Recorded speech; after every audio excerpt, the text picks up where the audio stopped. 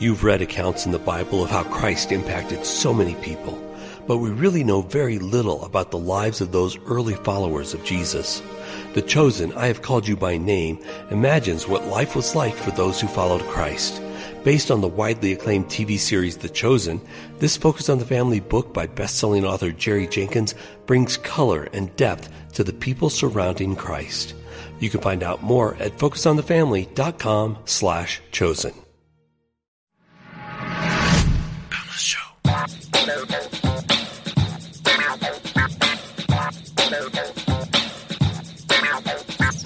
Well, hey, everyone, and welcome to this week's episode of The Boundless Show. Lisa Anderson here with you, and as I often like to do, a little preview of what's coming up. For our inbox, we have a listener who's wondering, what are some good habits to establish before getting married? Okay, well, that's a good question. Shouldn't we all be establishing good habits, marriage or not? So one of our counselors is going to weigh in on that. And then for our culture, we have Paul Angoni back for part 2 of our conversation about lies young adults believe. And so we're going to talk today about lies about technology, nostalgia, and looking back, and why more information doesn't make us necessarily better informed. So that's coming up later.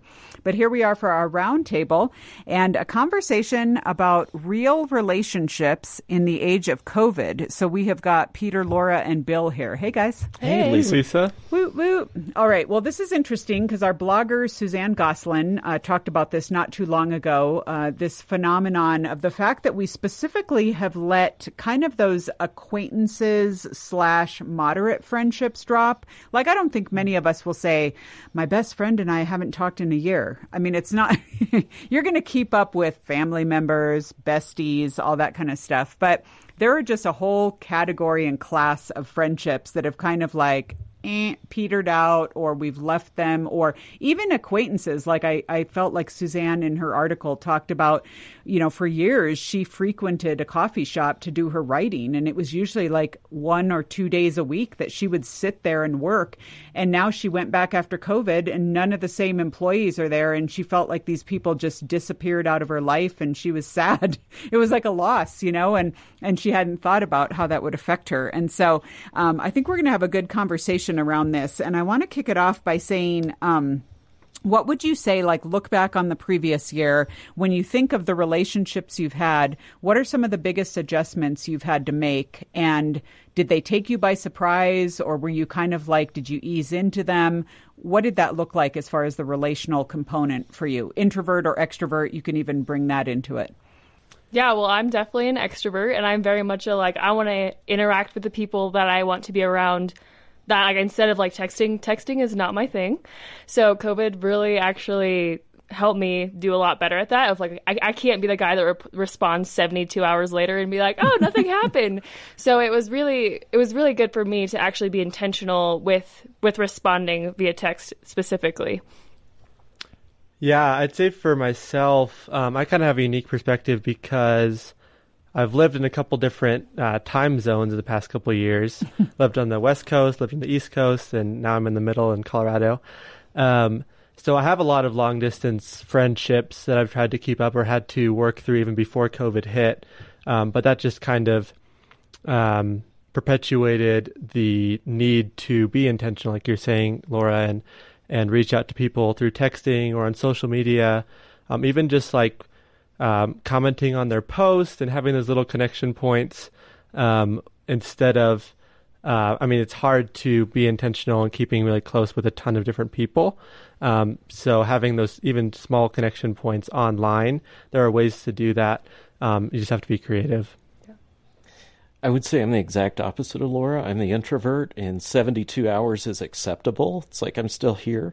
but I have found out that I need to be more intentional, and that involves just reaching out and starting some new friendships online as well. Maybe somebody had been acquaintances with, but really taking that relationship deeper and really building that friendship. Yeah, that's good. What would you say? I mean, it's hard to think of like quarantine and, you know, sequestering and COVID and all this kind of stuff as being good for relationships. I think we can think of the bad things, but is there anything that you were forced to improve in how you relate to other people because of COVID and being in lockdown or having to socially distance? I would say so. Just for background, John, who's producing the program, he and I have really worked on the friendship over the past few months. And for me, it was being very intentional to say, this is the time I have to set that and keep that. And he's been very flexible, but it's been setting up online meetings and just doing what you normally do in person, but being a little bit more intentional about, hey, I have to do this and put a little more into it because we don't have that face-to-face, the contact you'd normally have like at a coffee shop or something. Yeah. Yeah, I think with that, being intentional with, setting up those times or even those phone calls, like maybe not in person, maybe you don't have the opportunity, but there are people that I would normally run into and just having to choose other ways to connect, whether it was FaceTime, whether it was a phone call. I would say I also spent a couple weeks with my sister and her family and her kids and her husband. And so that was definitely a chance for me to connect more with them because there are 5 kids. So that was really fun because I got to work and be there at the same time. So those were relationships I definitely was able to build deeper. Yeah, I think over the past year, most everyone has struggled in some way or fashion. And so I think I was challenged, and I have been challenged over the past year of how can I pray for my friends and how can I pray for my acquaintances, and just being intentional and asking those questions and having conversations as they open up, or as people are willing to open up to you. I think that's a great way to kind of stay in touch and stay connected. And Lisa, to add one other thing, I joked about being an introvert, which I am, but I had to come to a place where I realized I need people. Just for me as a person, I need that input of people speaking into my life in different ways to keep me fresh, to keep me aware of things spiritually. And that was a big realization for me, is I need people. Yeah. I think one good thing that happened for me is I was forced, again, because we couldn't do inside gatherings and stuff, some of my friendships and connections I took outside. So I ended up, especially through the summer and into the fall, doing more hiking.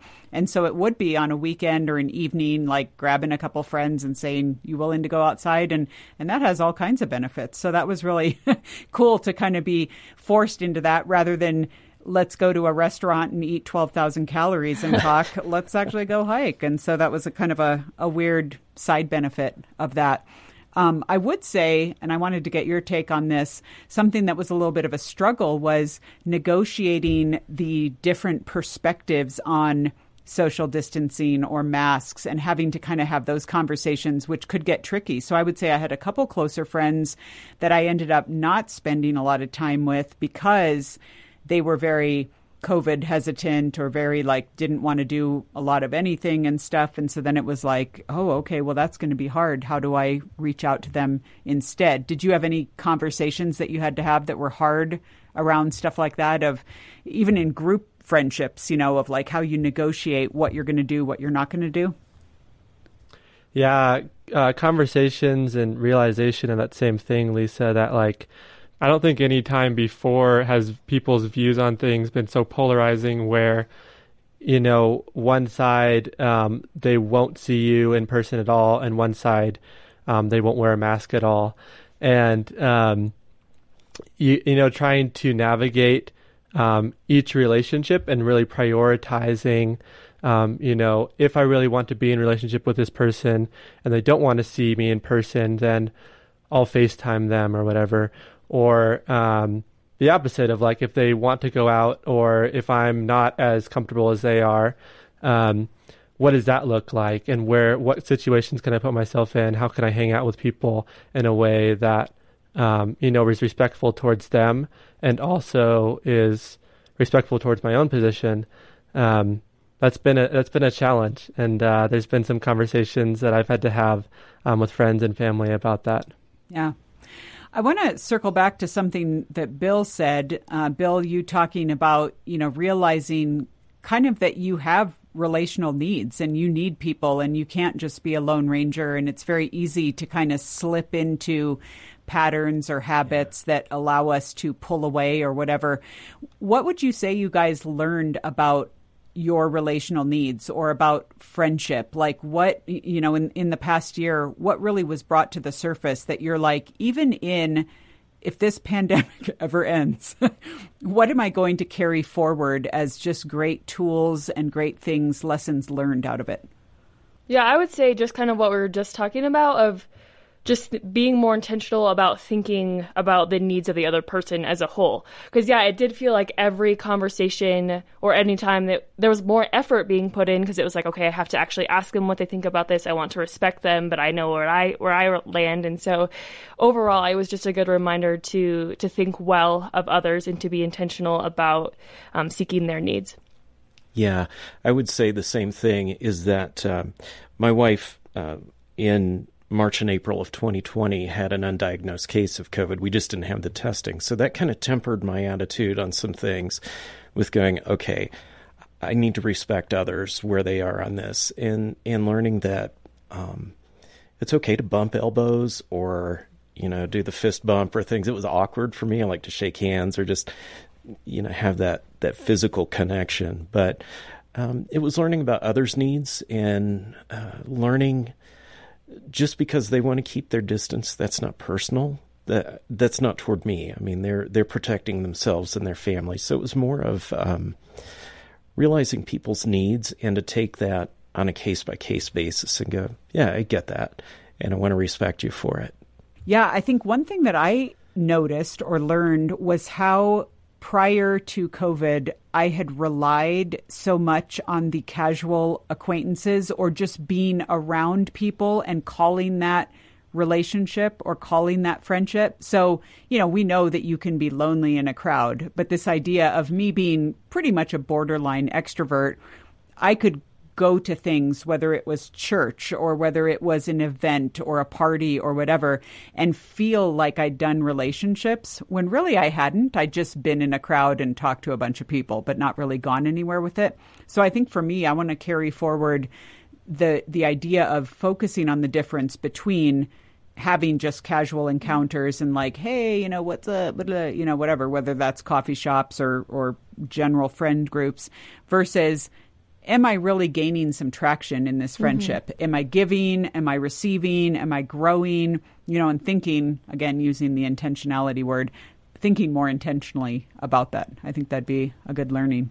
I think with that, for me, there's a lot of times that like people will just come to mind, whether it's a song or something that I saw, just so many different times where different people will come up, or whether it's just the Holy Spirit. So I think for me, it's been really good, since I don't get to interact with people as much, of just shooting them a text or just calling them randomly and actually following through on those times where I'm reminded of someone, whether it's just to say hi or whether it's, what's going on and let's catch up. So there have been some really fruitful experiences that I've had because I followed through, instead of just being like, oh yeah, I thought of that person, great, but actually in light of all that's going on, saying, no, like I'm actually going to make that effort to say something. Mm-hmm. Yeah, I would say one thing it taught me, kind of going back to previous comments, is just compassion for others, and realizing I can't just barricade into their lives and, hey, what's going on? But really do need to see them compassionately. And that's really where spiritually this whole epidemic has hit me. Mm-hmm. Yeah, and just priorities of how much of friendship you need and how much community you need, and how much alone time you need. And then prioritizing even who those people are and who you're allowing to speak into your life, and who you're reaching out to, and all of that. Prioritizing all those things is something that I needed to figure out anyways, but I think COVID has helped that along in some ways. Yeah, that's such a good point, because I think there's a difference between needing alone time and needing to get away and refresh, and just using that as a crutch to be lazy or an isolationist or not into other people. I mean, it's very easy to do when you've worked a hard day and then you're like, I am literally just going to sit in front of Netflix. I do not want to deal with people. I don't want to go, and it's like recognizing like, okay, where's this being sourced out of? What does that look like? So kind of as we finish out here, I want to get your ideas. We've touched on some of these, but think through more ideas for different levels of friendships. So think maybe the acquaintances, the kind of like average circle type person, the inner circle, and then best friends and family. What are tips that you would give listeners for going after prioritizing, to use Peter's term, relationship with those different levels of people. It could look, and one thing that just, I'll kick us off, one thing that comes to mind is it's easy to think that I'm being technologically savvy by taking every app there is, every delivery service, every opportunity. And I'm like, I could spend the next 10 years of my life never having contact with people with all the things that are available to me. So what is it like? I've talked often about my elderly neighbor who just needs a lot of help, with things. And I love doing it. She's a friend. And I'm like, yeah, maybe I don't need to get groceries delivered or whatever. Maybe I need to take my friend and just the two of us are going to go and do a little bit of shopping and be careful about it, but have conversation, make it a little social outing that's also productive. But we're going to do that instead of just relying on Prime or relying on random whatever delivery service. So I don't know. I've just been thinking that through. Yeah, I think, it changes for each relationship you have with each person, and where that even came from. I think a cool thing that I did at the beginning of COVID almost a year ago was, people in one friend group kind of from college. I just sent out a huge group text and we're like, hey, I'm going to do a Zoom meeting. Like, you guys all come together and share what's going on in your life. And that was really cool. It's a great connection point. So even if it's just those things where maybe I don't have an intentional relationship with each individual person, but, you can kind of do group online things, that works well. And then, people that are closer and depending geographically too, and depending on your stance on COVID or where you live, but going outside and like you were talking about, Lisa, going on hikes and runs and all of that, going to the grocery store, doing those things in person as you can is great, and having the intentional phone conversations too with the close people and the moderately close people too. Mm-hmm. For me, Lisa, a couple of things really jumped out. One is that just asking, hey, is God bringing this person into my life for my need or their need? I need to really be sensitive to what God's doing there. And the other is just staying invested in good friends. The pandemic really shouldn't change that. It throws challenges our way, but we still need to invest in those and then be open to who God might be bringing in our path. He might be trying to grow me or grow that other person, and just being prayerful about that. Yeah, I think knowing where people are at and how they feel about it, like we talked about earlier, is a really big, important piece of it. And then based on that, maybe it is, having people over for tacos or, deciding who you want to be around you. But also, making every effort to be intentional outside of that too. Maybe it is going to the grocery store and still smiling with your eyes at people instead of just like trying to make the least contact possible. Like, I think there are ways that we can just in our everyday, even when we're walking outside, especially like what Peter was saying of finding places and times to be outside and to be a part of. That's like, for me, that's where it's at. Like, I love being outside. And so there's a lot of times where I am on a hike or snowboarding or just all these different things but getting to bring different people that I maybe typically wouldn't have done that with alongside me. Yeah. It's like, I just so love spring and summer. And I think heading into now better weather, sorry, Australia. But, hopefully you've been doing this. Just realizing stuff can be spontaneous too. We often so over, construct everything. Afterward, ping a few friends and just say, grab some food on your way home from work and let's meet at a park and just catch up and talk about our days or do, and it's like, if you can show up, whatever. And it doesn't have to be a big to do, but you can do. I feel like when I'm out running errands, I have my mask on and I just move like this drone. Like, I don't want to make eye contact with people because, you can't really engage and then it's weird. And I've got 4 more stores I have to go in with this mask. But it's like when I can stop, when I'm outside a store, I like to just, I stand 6 feet away from someone. I take my mask off and I smile at them and I say hello. And I just trust God that I will not give or get COVID in that moment. I'm hopeful. So anyway, these are all great ideas, you guys, and I so appreciate you weighing in with this. And again, as we move forward, trust God in the process, are kind and careful with people, I think we'll be able to make some great gains. So thanks for your input. Yeah, thanks for having us. A single precious, a single precious is the flow that makes me white as snow. No other fount I know. I am washed, I am drenched in love. Oh, drenched in love. Oh, souls, our souls atoned by the blood of the Lamb. I'm not a slave to what once held me down. How beautiful that cleansing flood. I am washed, I am drenched in love. Oh, precious, it seems. Oh, precious is the flow that makes me white as snow. No other fount I know. I am washed, I'm drenched in love. Well, folks, we are here for this week's Culture segment, which is a continuation of last week's conversation with Paul Angoni about his book, 25 Lies 20-Somethings Need to Stop Believing. And so welcome back, Paul. Thanks for having me back. Well, super cool. I mentioned last week, we were talking a lot about everything from, I'm the only one struggling to, this idea of like, oh, well, what if I make all the wrong choices now? How's this going to derail my future? And today we're going to tackle a couple more of the lies that you put in the book. And so one is this idea that we either are completely informed and connected or that for some reason we just have to be. And there's a little bit of PTSD in this for me because I had a season where I was a journalist and I worked in Washington, D.C.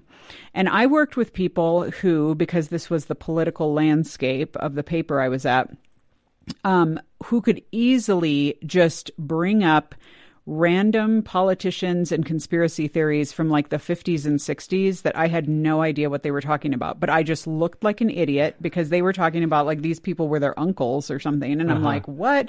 And it just helped me realize maybe I'm not as into this as I kind of thought I was.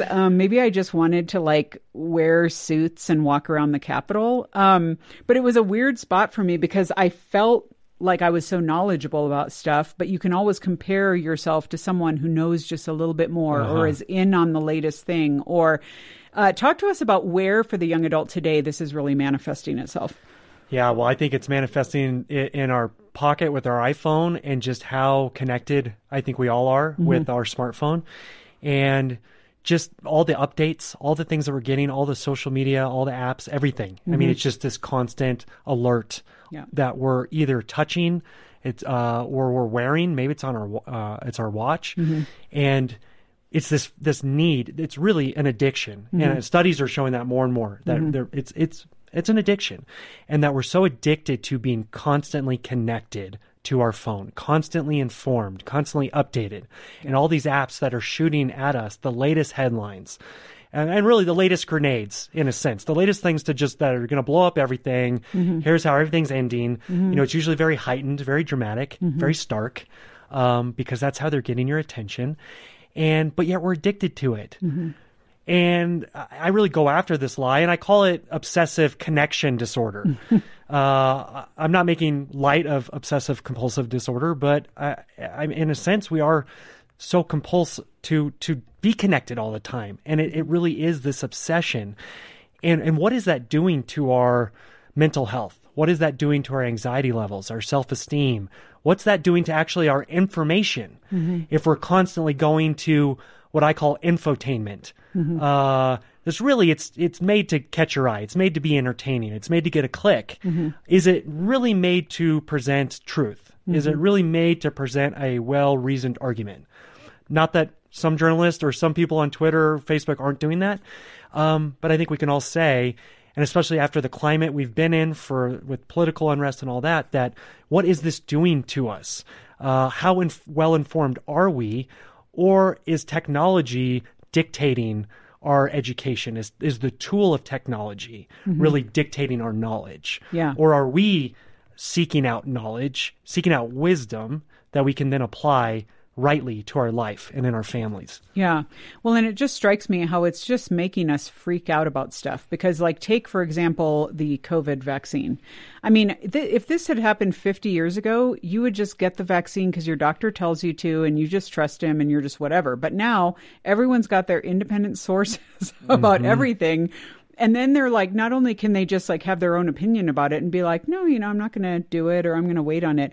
But then it's like, and here's why you need to think exactly how I do. And it's just, and then we're mad at each other because someone's judging so-and-so and we get all crazy about it. And it just seems to me that it's become kind of this black hole of like, do you know enough? Do you know the right things? Do you have the sources for the right things? And in light of that, are you influencing enough people to think the way that you think? And it kind of made me think of a conversation I had with a friend the other night who was lamenting the fact that she couldn't add more. And she's not super like on social media. So sometimes I envy her.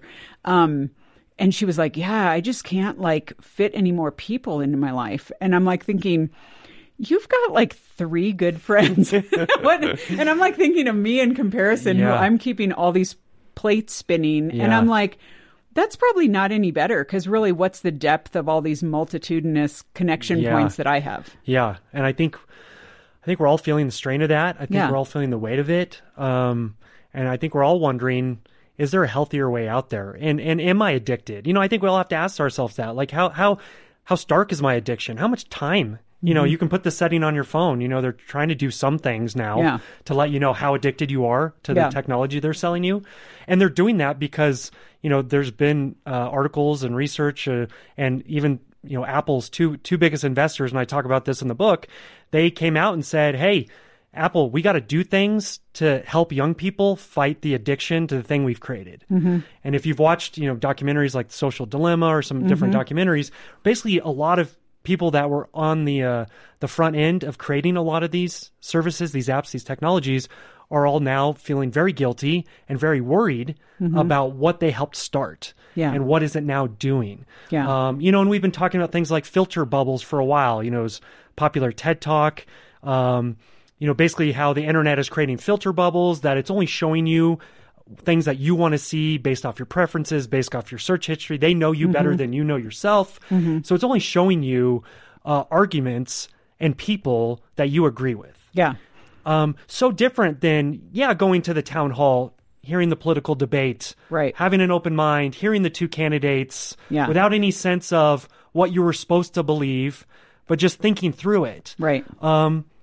How different is that now? And so that obsessive connection disorder that I go after in this book, I think it's a really important one. I think it's something we got to keep talking about. And I do think it's having some really negative effects with everything, with our self-image, with our anxiety, our depression. Again, the stats are there, and there's going to be more and more stats coming out with this addiction. I need to be so informed. I need to be so instantly connected. That we really have no foundation, no base, no well that we're drawing from in that space. Well, and it's it's so interesting because it's almost prompting some of the big creators and companies to have a knee-jerk reaction of like, okay, well, now we just got to do away with this. I just read this morning that the big 3, Facebook, Twitter, Instagram are thinking of completely pulling back on the amount of political content that they even allow. And so now it's like, so what? They're going to get to decide. So then you get all angsty about that. Which is an interesting prospect, but it is true because we have who was it? It was again, I think it was a YouTuber who. Oh no, it was a professor that I was reading about. Because I'm overly informed. I'm like, where did I read that? I don't know. It was probably one of the 50 random news articles I scrolled through today. Who was talking about one of his assignments that he gives in his class is for everyone to put everything away, all their devices, and for 30 minutes they have to have a conversation with someone next to him, and how difficult that is. And this is in a university somewhere. And I was just so shocked by that. And so my my reaction to that, Paul, as the oldster that I am becoming, though I'm still young at heart, people, let's be honest here, is this idea of driving to one of the other lies that you talk about, and that's nostalgia in the book. And, you know, for me, I was like, what in the world? What can a 20-something be looking back on in a reflective, you know, kind of longing kind of way? But I guess it's true because, I mean, I obviously can see very clear distinctions of, you know, my childhood versus where we are now. But you're saying that even, you know, the frenetic pace that a young adult is living at, they're kind of wistful for previous days too. And you even reference, I think it was 500 Days of Summer, the movie that really kind of, you know, talk about how you, or why you selected that as an example. Yeah. If anybody's seen 500 Days of Summer, it's great. And it's a great perspective on relationships. The whole movie's about a dating relationship. And there's some classic scenes after they break up where he's going back and he's having all this nostalgia about the memories they spent together, how amazing it was, how in love they were, all these things that we all do, I think, after a breakup. Whether you've been dumped or you did the dumping, at some point it's like, oh man, should I go back? And so he's struggling with that, wanting to go back. And then later down the line, during the movie, towards the end, he goes back through those memories. It was actually his younger sister says, I want you to go back and I want you to look again. So they have him go back and then they show the whole clip. So instead of him reaching out his hand and grabbing her hand like he remembered, now he's remembering that she pulled her hand away. Or now he's remembering the argument that they had. Or now he's remembering that she was crying at the movie. When they're watching The Graduate and they're watching this wedding scene, she's bawling. And he's thinking now, like, maybe that was a sign that she didn't want to marry me. And so nostalgia was really blinding him to something that wasn't really true. And I feel like that happens to us when we're in hard situations, when we're in hard seasons, times, we have a tendency to look back. And I want to go back to that time when everything was good, when everything was right, when everything was perfect. And I guess my point I don't think nostalgia in a sense is necessarily bad. Like having good memories, having perspective, having those times is fine. But it's the lie of there wasn't any problems then. Well, you know, you had problems. You had struggles. You were going through things. Even in middle school or high school or college, those times we might look back and say everything was perfect. Nah, you were insecure and you were depressed and you were struggling through stuff. And so I think we need to, we lose our future and our present perspective when we're always thinking about the past and how do I get back there. And then that's why, you know, a lot of people, they end up getting back into another bad relationship, or they go back to the bad relationship because at least it was comfortable. At least I know it. Versus now where I feel like everything's changing. There's so much transition and I don't know where to stand. So even if I feel miserable, I just want to get back to some place that feels comfortable. Yeah. And so that can become the problem of wishing you could go back. Yeah. Yeah. And it's weird because it seems like all of us trend towards one extreme of either trying to live in the past or the glory days or the what ifs, or we're so into the future of like, well, I'm going to be this and this is what, you know, it's like we're just not enjoying where we are. And so the present day is just spent looking at everyone else's lives and their stories through social or whatever. And again, we're not really experiencing the time that we're in, which is a bummer. I like one of the suggestions that you give, and you actually give some of your own examples here. You talk about, and this is for staying informed, but also I think just for slowing our pace down and being okay with like cultivating our minds in healthier ways.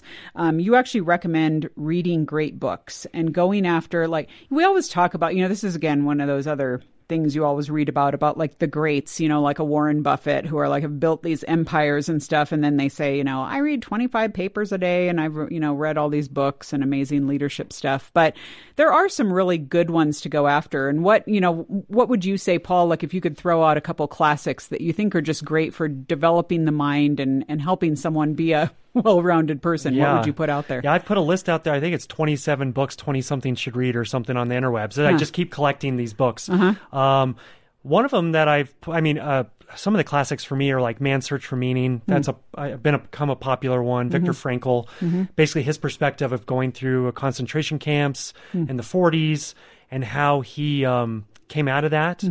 And what he learned from that experience. For anybody that's struggling with a sense of lost hope or lost purpose, I think that's a really important one. Another one that I write about, which is another classic story, is The Hiding Place, about the Ten Booms, Corrie Ten Boom.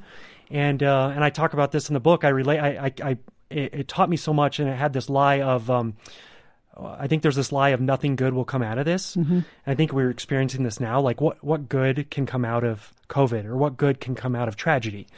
And in that book, and I'll quickly tell this story, but basically the Ten Booms are also in a concentration camp, and they're in a dorm with all these other women, and there's fleas everywhere. And Corrie Ten Boom's sister was trying to practice the practice of being thankful. So thankful for everything, thankful that we're here together as sisters, and she's going down the list and thanking that, thank you even for the fleas.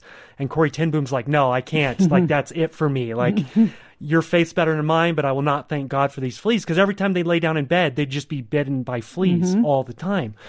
So a month later, they're doing these Bible services in their dorms, and all these women with all different dialects from different countries are all coming together, and they're translating the Bible. I mean, it's rippling throughout the whole room, and no guards will come in, and no guards are stopping them from these Bible services. So basically, they're able to preach the good news and lead people to Christ, and so full of life in their dorm, they don't understand God's protecting them. So then they figure out. Later on, they talk to one of the guards, and the guard's like, yeah, none of the guards will come into your guys' dorms because it has the worst fleas. So the fleas were creating this force field around the camp. So there was good coming out of that piece. And sometimes, again, we don't have that perspective. So again, these books, I love history, and I love these kind of books because I think it gives us this perspective. It gives us these stories. It gives, again, these things of, wow, this person was struggling. This person was going through something really hard. And here's how God brought them through it. Here's what they learned from it. Here's how God was faithful. And man, we really lose that if our main sense of information is coming from the internet. And again, as you're reading a book, I was reading Thomas Merton, No Man is an Island. He's a monk, one of my favorites too. Just reading those books, just so much wisdom. And again, it was just such a profound realization. I was having the kind of a quiet retreat reading this book. It was just this realization of he was giving me wisdom answers that I was not searching for in a browser. I didn't go and tell me the answer to living a good life and getting the search results that were tailored towards my own biases. Thomas Merton was presenting arguments to me of wisdom. And then I had to wrestle with that and think about that. And it is such an important concept, and it's becoming more and more radical. But again, it gives us a foundation to build off of. Yeah. So if you were to sit down, Paul, with someone, say one of our listeners who's just like, okay, we're now, we're in a new year. Let's all agree we just had to, write off 2020 because of whatever. But I really want to do this year differently, and I want to have more hope, and I want to live, in the moment and be hopeful for the future. And I want, I feel like I'm so tethered to technology and stuff. Do you have any just steps, next step forward that you would recommend for folks to just say, because maybe just a couple easy wins and then something looking ahead to the whole year that you'd recommend for them? Yeah. In the book, even though it's about lies, it's really about trying to get to truth and next steps. So each chapter in the book, I literally have next steps, exactly what you just said. So it's not just, oh, that's a lie. Oh, great. I'm terrible. Yeah. Oh, great. Now I'm more be sad depressed. about it. Yeah. It's like, no, here's some next steps. Here's some things we can do. Here's ways we can start chipping away at this. There's lots of different ways. One, obviously have some, if you feel you're alone in this, you feel like you're struggling, you find that community if you can. Be the friend that's willing to reach out and be vulnerable and talk to two friends and just say, hey, can we meet on Zoom? Can we meet on the phone? Can we meet for coffee if that's allowed in our state? To just really talk. Because again, that's giving you a foundation. That's giving you a grounding. If you're having struggle with the phone, we got to find some habits and practices to put down our phone. So whatever that is, whether that's like you said, 30 minutes of silence, of putting away your device, whether that's putting on the setting on your phone so you know how much time you're spending. You can put apps where you can only spend a certain amount of time on your app. Some of those tools could be helpful. Or it could be, I need a fast. You see a lot of people doing this now, and more and more and more. I'm going to fast from social media. I'm going to go off of it for a certain period of time. Yep. And then also, just some small things like, okay, I'm feeling the pull. I'm feeling the pull to my phone. I'm feeling anxious. I'm feeling depressed. Okay, I got to stop myself. Let me realize that. And let me go on a walk. Let me go on a hike. Let me go pray. Let me go find some silence to sit in and see what happens. Yeah. And I think for our culture especially, it's such a a noisy world. I think back to the Grinch saying, "Oh, the noise, noise, noise, noise," and I think it's only gotten noisier. So it could even be just turn the radio off in your car if you're driving. Yeah. Whatever thing you can do to practice some of those age-old truths. This is nothing new, but it's so important. And I bring up the example in the book on that step of Mr. Fred Rogers. And I won't tell his whole story. We've become more popular with the movie and everything. But really, that was his whole practice.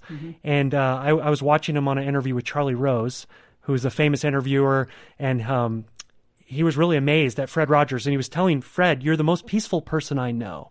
And Mr. Rogers was basically asking Charlie Rose, how do we, in our television profession, how do we promote silence and reflection? And that's what he was trying to do in his show. That's why he talked so slow, and he would have pauses. And anybody who knows the TV is, dead silence. That's the worst. But he promoted that because even through the element of TV, he was trying to promote reflection and silence for kids to be able to think and wrestle with something. And in a sense, then, he was also a very grounded person and peaceful. Yeah. So, we could go through a whole list. Yeah. But those are some to start. I was going to say, really it made me think like you actually have some pretty good, what you call healthy declarations at the end of the book that are just good exercises for people to walk through, and not every one of them is going to hit a nerve or be like, oh, this is the one I have to focus on. But it really is kind of drawing a line in the sand and saying, because for me, I would love to sit back and be all prideful and think like, okay, well, now I've really arrived in all my maturity and I don't struggle with any of these weird things. But I had one of my things for this year was to have completely social media free Sundays because I am addicted to social media. I'm addicted to notifications on my phone, which I don't even have on my phone, but I go into the apps to look and see what notifications I have. Too. So how messed up is that? When you talked about our inability to even watch a sitcom without multitasking, our attention spans are that bad. Yeah. That was very depressing. So it's just how do I, and I feel like that for me alone will tackle both social media and separating and making a Sabbath for myself. So it's going to be that distinction that I need. And everyone kind of has their thing, like you said, that they can do and that they can move forward in. And I think these declarations are a good way to go about that too. I end the book, I go through the 25 lies, and then I end the book with some declarations. And then I basically end the book with a prayer. And here's my prayer for you. And I just go through a list. Because that really is my heart for the book. It's going after despair and hopelessness and fear and just everything that I feel like we've been just so smothered with. And I think we all could just use a good dose of hope and encouragement and inspiration, and not a fake kind, but an intentional kind. And that's my hope with the book, is to say, hey, we've all been on that ledge to some extent. And I start the book with a ledge story, an actual ledge story where my neighbor's out on a ledge and for 4 hours I'm there talking to them. And I tell that story in the book to start it because that's what it feels like to me. It feels that stark to me and that real. Yeah. And we've all been there, whether maybe it's not physically, but mentally, emotionally, spiritually. Yeah. And so we all need to say, hey, we're all in this together. How do we move forward and how do we be intentional about it? Yeah. Because it's not going to just happen. Again, you don't become the magician by magic. Yeah. And you don't start moving towards some healthy habits by magic. You humble yourself, you ask good questions, you say, okay, who can help me along this journey? And how do I move forward in this and pray a lot through it? And then hopefully we can start forming some new habits towards better health in 2021. Yeah, that's good. And I think that, this is where I would say that you, the listener, have a leg up on some of us who are older because you are still naturally more teachable, more humble, more interested in, I'm always so jazzed whenever I get interns in who are just like, yeah, I've done 4 internships. They're just always, and some of it is just they're trying to succeed and whatever, but there's also just that ability to say, I just want to learn. I just want to be part of this. I just want to. And so you guys, if you still have that, cling on to that and be excited about where you are, because there's a lot ahead of you and it doesn't all have to be like Paul said, exciting or sexy. It will not be. So be okay with that. But know that there's a good future ahead of you, mostly because God has your future. And so, Paul, thank you so much. The book, you guys, is 25 Lies 20-somethings Need to Stop Believing. We've been talking to Paul today. And of course, we'll have all, you guys have his info, you know his info, but we're making it available yet again so that you can get more of this info, again, now that we're in a new year. And, what else are you doing during COVID? So just go after it. So, Paul, thanks so much. Thank you so much for having me on. On that cross of Calvary, every burden's been defeated, every wretched heart redeemed. You drown our sin in seas of crimson, every wretched heart redeemed. You drown our sin in seas. Hallelujah! Hallelujah! Death is beaten, Christ is risen from the grave. Hallelujah! It is finished. All to you, the highest Well, hey, everyone. We are finishing out this week's show with our inbox and have counselor Jenny Coffey in. Hey, Jenny. Hello. Good to have you. Thank you. Well, here we go. You're going to answer this week's question. Our listener says, what are some good habits to establish early on for a healthy marriage? While none of us are perfect and we all have areas we can improve in, what would you say are essential areas we need to be growing in? And what are some non-essential ones? So I'm going to kind of speak from two different time frames because I think, as we know, most millennials and Gen Zers are getting married a little bit later.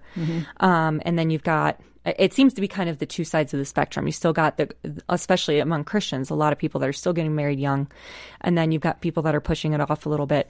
And so what we tend to see is that people that get married a little bit older, either in their early 30s or beyond, there tends to be more of a difficulty of merging the two lives together because they've been living independently and singly for so long that it's kind of like I kind of got my groove in the way that I do things, and now I got to switch that up. So when it comes to getting married older, I think one of the best things that they can work on doing is kind of that biblical leave and cleave mindset. And this seems to be especially hard for people that tend to live close to family. So if they're close by, they kind of just continue on with those patterns of, well, we go over to mom and dad's Monday, Wednesday, Friday, Saturday, Sunday, and Thursday at brunch. And so there's not that ability in that time to kind of create that identity as a husband and wife. And that can be so foundationally important, both for younger marrieds and then those that get married a little bit older. Creating that identity as husband and wife is super important. And I think that that's somewhat of an ambiguous type of thing. Like, what does that even look like? But it's really that idea of how do you make sure that you're making your spouse your person? So somebody was probably your person before, and you're needing to shift that. Now, that can go the other way, where you want to make sure that you're not cutting off friendships, cutting off all of other support systems, and you guys kind of turtle into yourselves, and it's just the two of you against the world. So make sure you are maintaining those same-sex friendships, because your spouse can't do that for you. They can't be that, for a woman, you're not going to get probably the emotion from your husband that you want that you can get from a girlfriend. So maintaining those friendships and those relationships within the confines of that new identity as a wife is really important, especially when you're saying things like needing support from somebody, but not making sure you're putting your spouse on blast. Like they're not your boyfriend anymore. Be very careful to protect the marriage, but also using that as a support system, I think is really important. All of this stuff can kind of be pushed to an extreme. You can take any of these things as good things and they can be bad, right? The leave and cleave, you can kind of hole into yourselves. That can be a negative. You can have the friendships where you either tend to lean one or both ways of heavily investing in a friendship and forgetting your spouse, or forgetting all friendships and only thinking about your spouse. So it's really a matter of healthy boundaries all the way around, but there has to be foundationally that reestablishing of identity as husband and wife. What does this look like? How do we move forward in that in a healthy way? And then kind of continue on in life as usual, in a sense, keeping everything under that umbrella of now you're married. Yeah, that's good. Also, just a couple thoughts, or something I'd like you to address is I hear from a lot of folks who get into marriage who realize pretty early on that maybe they didn't quite have the communication and conflict skills that they needed. So all of a sudden it's like, oh, okay, so I am a stuffer, or I am a stonewaller, or I am...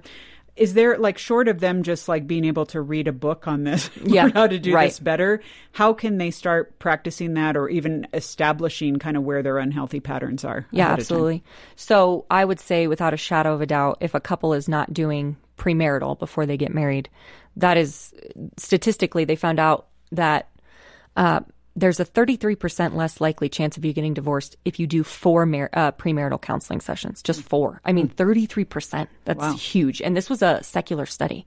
So it's really interesting. It's finally getting traction amongst everybody. But I think a lot of newlyweds get nervous about therapy. Oh, like, well, we've only been married 6 months. We shouldn't have to be in therapy already. But really what I tell people kind of, it's a blunt thing, but it's true. If you haven't been able to figure it out so far, it's unlikely you're going to somehow magically, unless the Lord literally comes down himself and figures out how to do this, it's unlikely that you're going to suddenly create the patterns and the things that you need to do. And so, yes, there's tons of wonderful books out there. We have so many on our website. Boundaries in Marriage is great, as well as the 9 Lies book that we just published about how certain lies in your marriage can destroy communication and conflict resolution skills. But if you're reading that and finding, I need someone to help me process this, therapy is one of the best things you can do. And typically what it is it's not that these people can't figure it out. It's not that you're dumb. There's nothing wrong with you, but there's so many childhood triggers and wounds that tend to come out, and marriage brings those out. And if it's hard to be able to manage those on your own without kind of a mediator there to help you walk through it. Yeah, that's good. Well, we will make sure we get those resources on our site available to you, and you can go to focusonthefamily.com and even learn more about the advice and the resources that our counselors have for you. You can just click on the applicable links there, which we will also make available. So, Jenny, thanks so much. Thank you.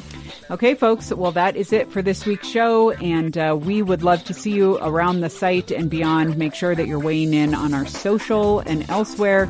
Find us there throughout the week as we have conversations around these issues. Otherwise, I'll see you around next week. I'm Lisa Anderson for The Boundless Show. The Boundless Show is a production of Boundless.org. Focus on the family.